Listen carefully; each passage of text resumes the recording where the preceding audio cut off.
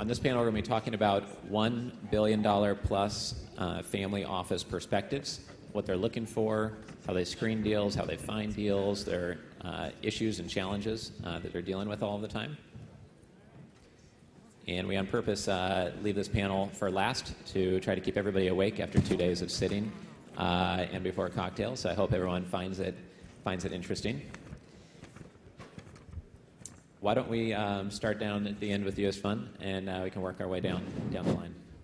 Sure. So my name is István Nádas. I work for Dunes Point Capital, which is a private family office that pursues majority control investments in industrial, manufacturing, and distribution companies. I'm incredibly excited to be speaking on this panel. I was doing a little bit of research prior to coming up here, and I found an Ernst & Young report to quantify the number of private family offices in the world. And in 2008, there were 1,000 private family offices, and today that's grown to 10,000. So the private family office world is just dramatically growing and really changing the way the investing landscape is functioning. So very eager to talk more about that.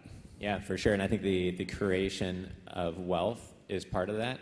The awareness that this concept exists makes people want to have a family office. And still, the masses have no idea what it means, including most ultra-wealthy, I think. Sheila, do you want to do a quick 1 or 2 minute intro? Sure.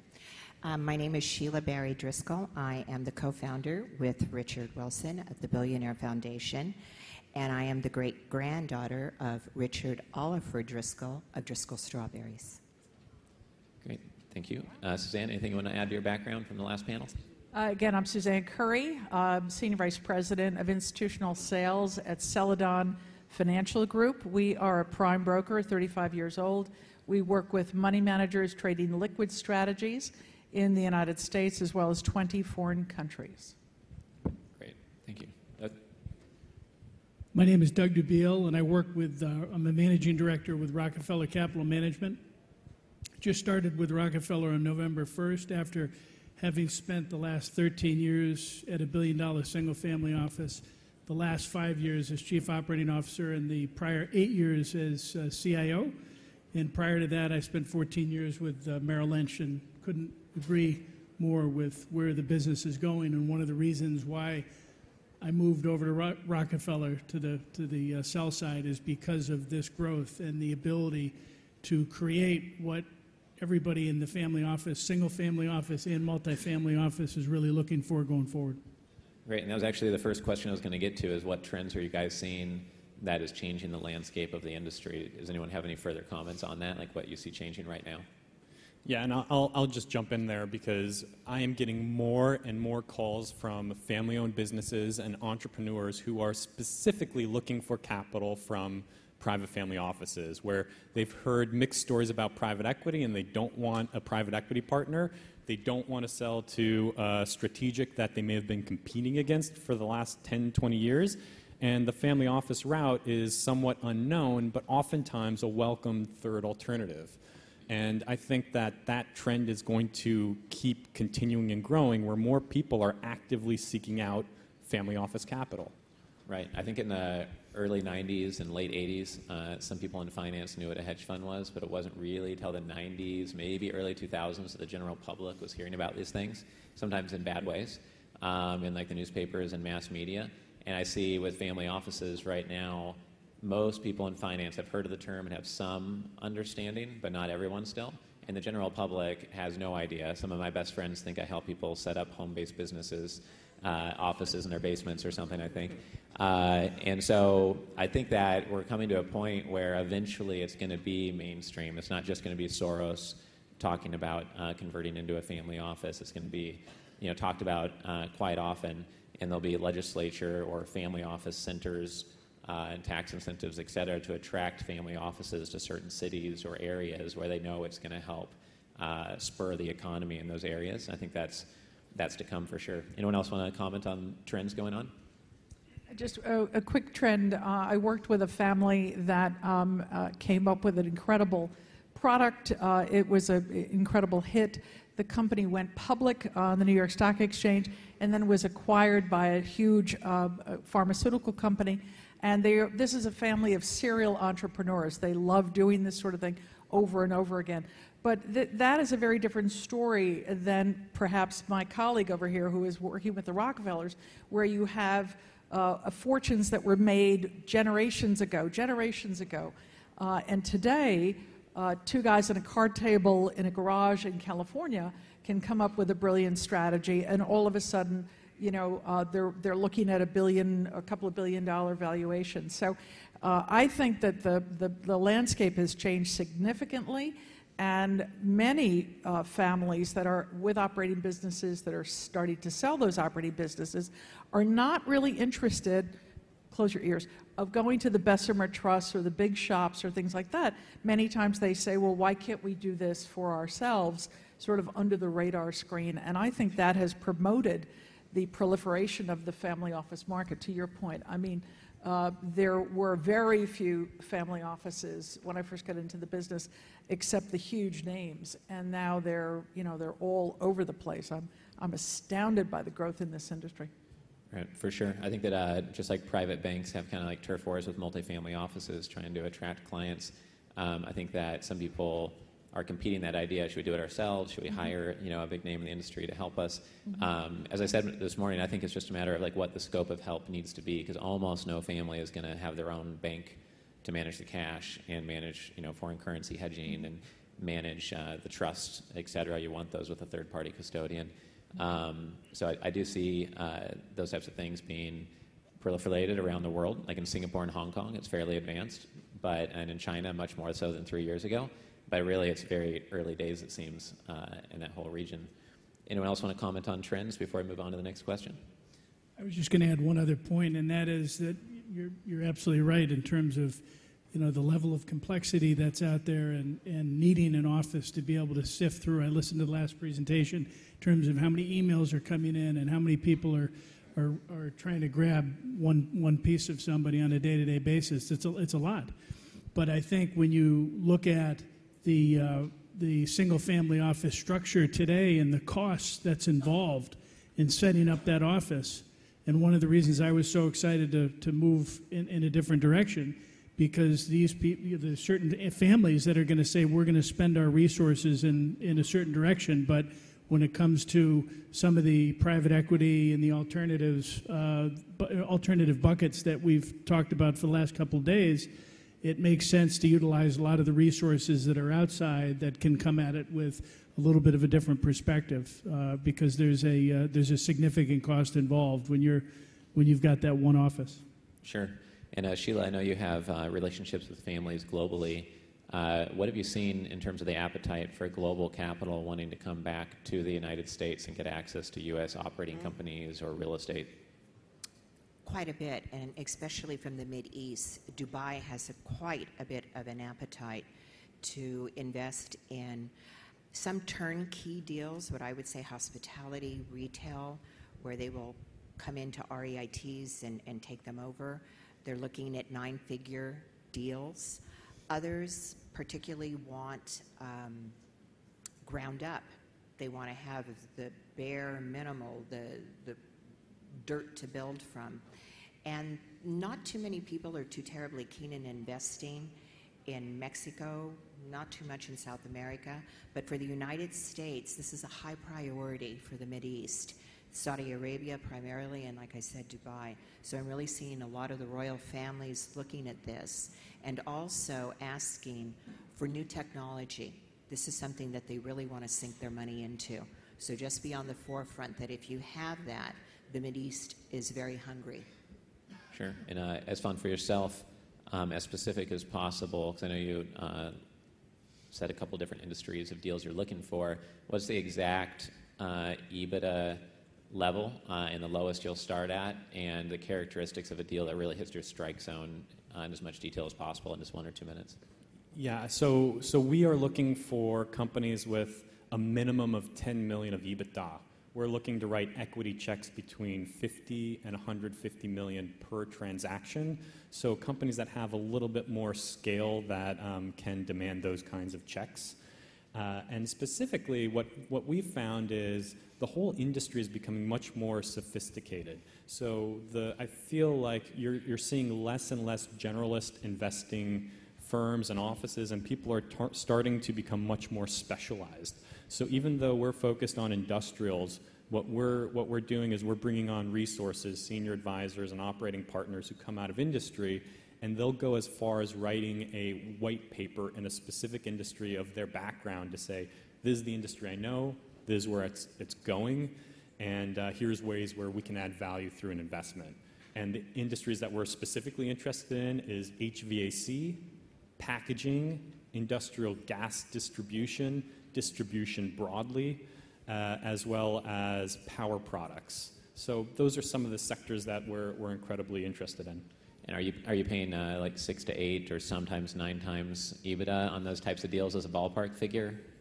In the industrial space, yes, we're seeing the gamut where even a lower end undifferentiated company might trade for 5-6 times, and on the proprietary product specialty manufacturing side, we're seeing companies trade over 10 times valuation multiples. It's not unusual, especially in an industry like packaging where Amazon is coming out and people are really dramatically spending more on packaging and really doing more design and different products to meet that growing shift in demand.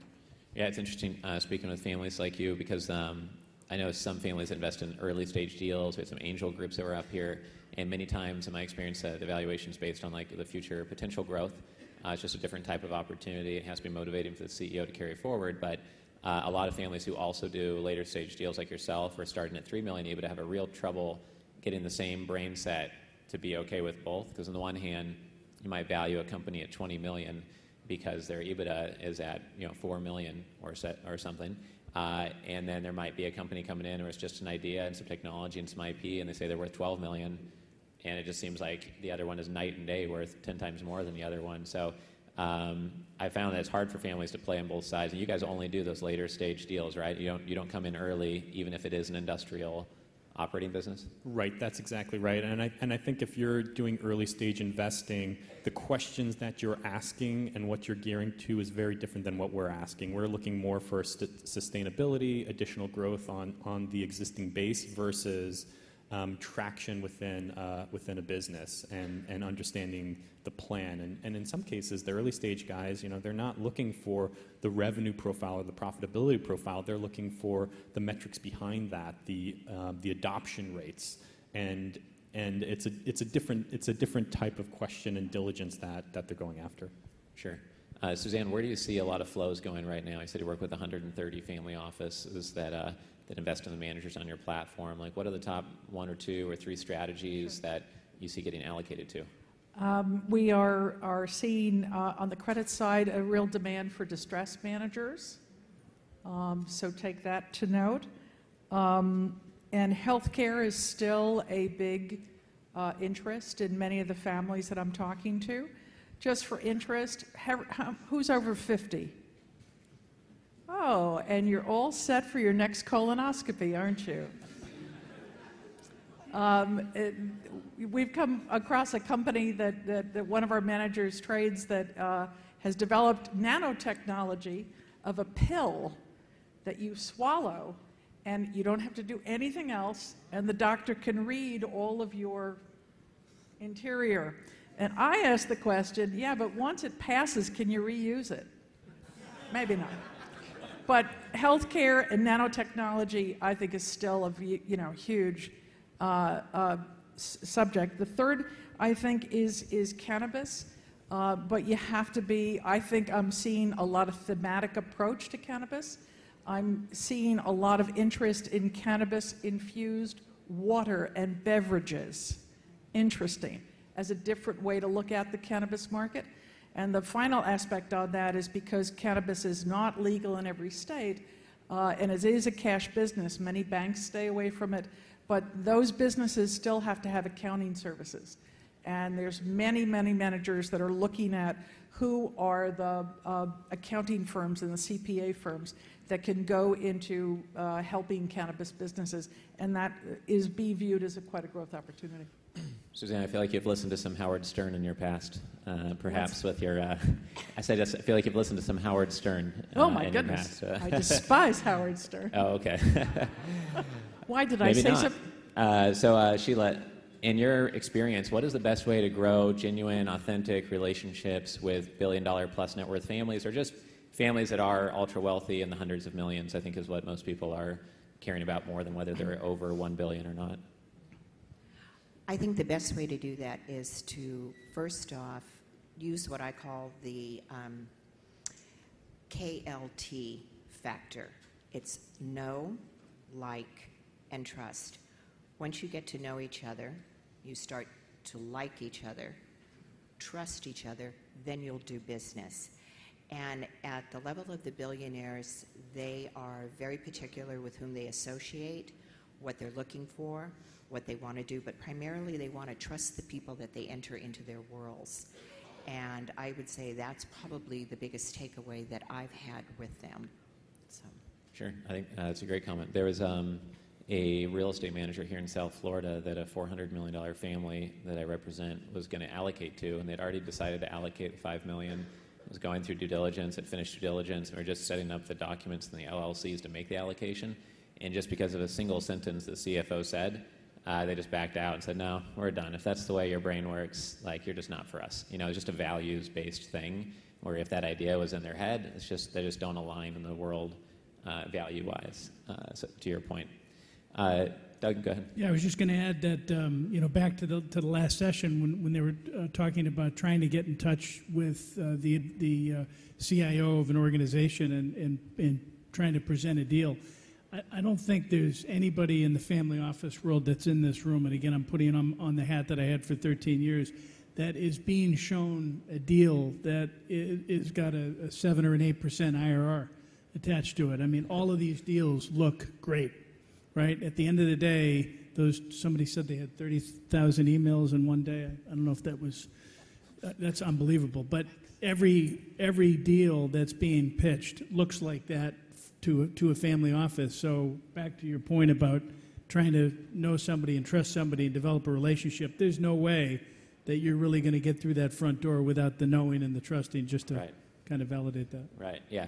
I thought I got a lot of emails, but that is a lot.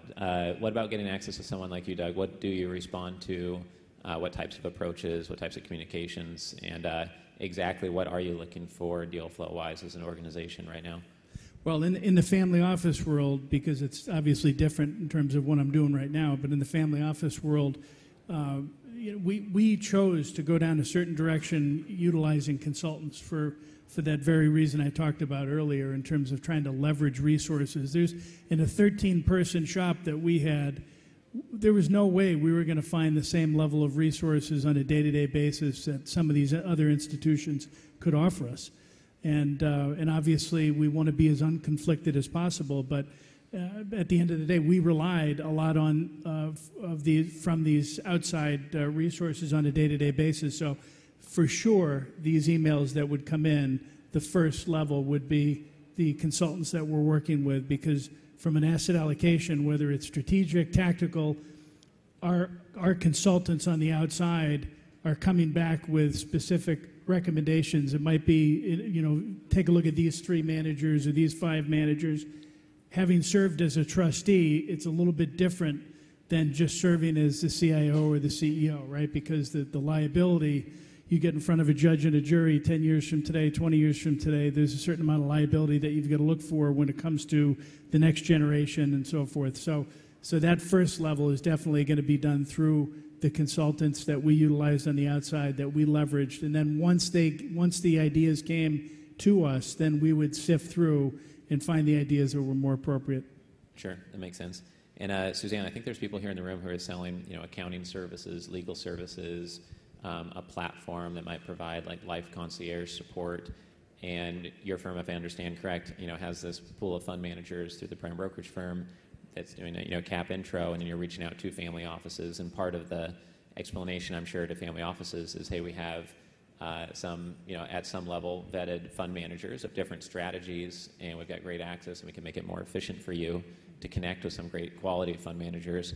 But can you go into some of the nuances of what you have learned as an organization on getting an audience with family offices because they do get so many communications when you're offering a platform or a service of that nature? Being around in the business a long time really does help and start to open doors for you. And coming to forums such as this are absolutely fantastic in terms of being able to exchange cards and get to know each other, et cetera, et cetera. Again, my goal has always been to shorten a sales cycle so that when a family tells me that this is what we're looking for, we really try to focus in on that as opposed to, well, you may think you want that, but let me show you this kind of thing. And I'm afraid a lot of people get caught in that sort of trap where they think, I'm going to hit you over the head until you buy this frying pan from me until the cows come home. So I think that it's really, really important. Again, the listening thing is so huge, and try to be a problem solver. The hard part is that if you have one product and that's what you're selling, it's very hard to be a problem solver if someone says to you, well, I like what you're telling me, but what we really need is X. And I'll give you a little example. We have a family office that we've worked with for many years, and they decided to buy themselves, wait for it, an Italian soccer team. Okay, fine. They bought the Italian soccer team. They put probably another $10 million into the team, and then they came to us and said, we want other family offices to come in as co-investors. Do you think you could do that? So we said, all right, well, because it's you and because it's who you are, we will do this as a one-off kind of a thing. And I went through a Rolodex of 100-plus family offices and came up with about 40 families that have an appetite for sports franchises and things of that nature. We showed it to them, and we were able to raise some money. That's a very unusual situation, very, very unusual, and as I described it, as a one-off. But we have a lot of things where we have got to really think through as to how do we provide a solution for what this family is looking for. Because families are great on the stocks, bonds, and cash, no question about it. But where it becomes challenging is to get into deal flow that they really want to see and evaluate and be able to understand it if they're going to open up their asset allocation pie for that sliver, to put that strategy in that asset allocation pie.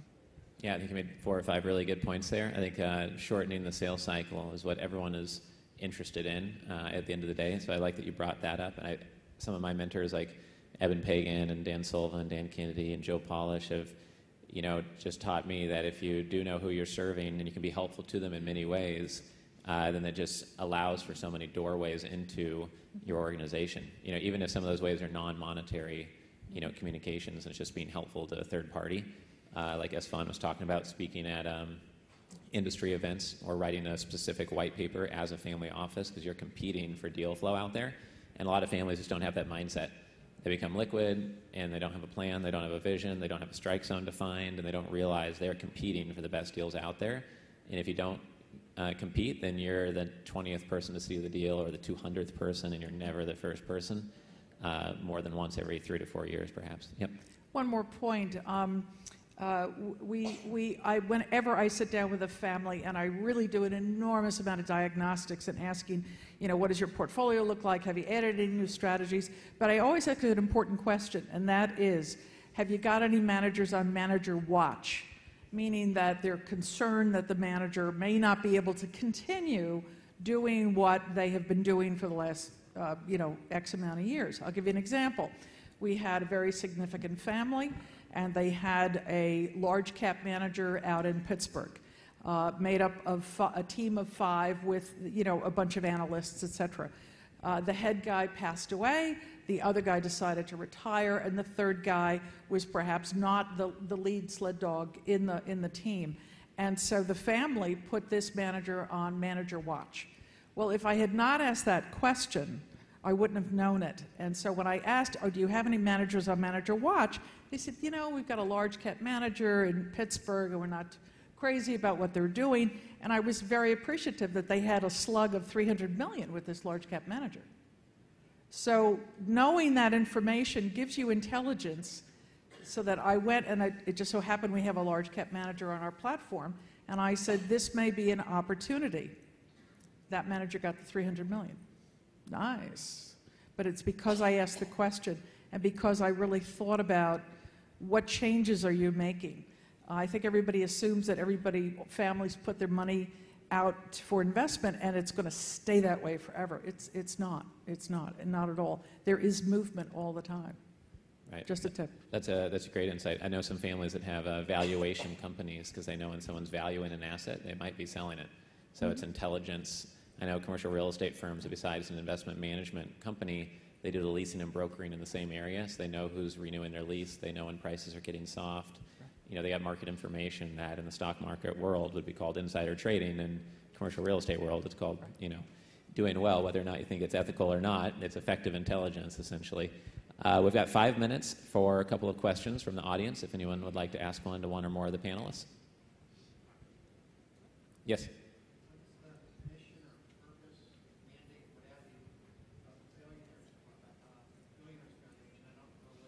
Oh, what's the Billionaire Foundation about? I'll let you take that one, Sheila, if you want to. So the purpose of the Billionaire Foundation is to reduce redundancy. What does that mean? So we have 7 foundations that are all doing cancer research. You come to me and say, I want to open my own foundation. I want to be the 8th foundation that does cancer research. And I said, well, before you do that, why don't you talk to the other 7 families who've already done it in this space? Look at their infrastructure, look at their strategic plan, their succession plan. What are their best practices? How many employees do they have? Could you possibly leverage your expertise along with theirs? And yet, rather than going out and creating an 8th foundation, quite possibly you could work together and create something better.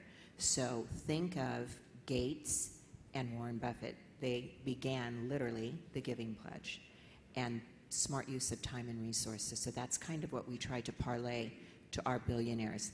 They don't have to get off their throne. They don't have to come off of their white ivory towers. But if they do, and they learn how to collaborate rather than compete, the higher good's going to be served. This is an advice and collaboration mechanism as opposed to you serving as a public foundation receptacle for families to deposit their foundation assets into a single silo. Right, so we don't take any money. And so Richard has been kind enough to underwrite all the expense of the foundation. And it's been our promise to each other and our staff, we do not take salaries because our advice, our time, our knowledge and expertise, we give back to our community in the form of being available and in advising. Basically just a space where there's a lot of inefficiency and duplicate resources, and if the foundation that's already operating with $1 million a year overhead will say any gift can be written, customized on what that gift's going to go to, and it's 100% to the cause because we're already footing the overhead, then it just seemed like an area where the industry needs a little bit more organization. So it's our attempt to do that with the Billionaire Foundation. But yeah, we don't accept any money or any gifts directly at all. Any more questions? Yes, in the back. What are the emerging markets you're most excited about, high growth opportunities? What are the emerging markets you're most excited about with high growth opportunities?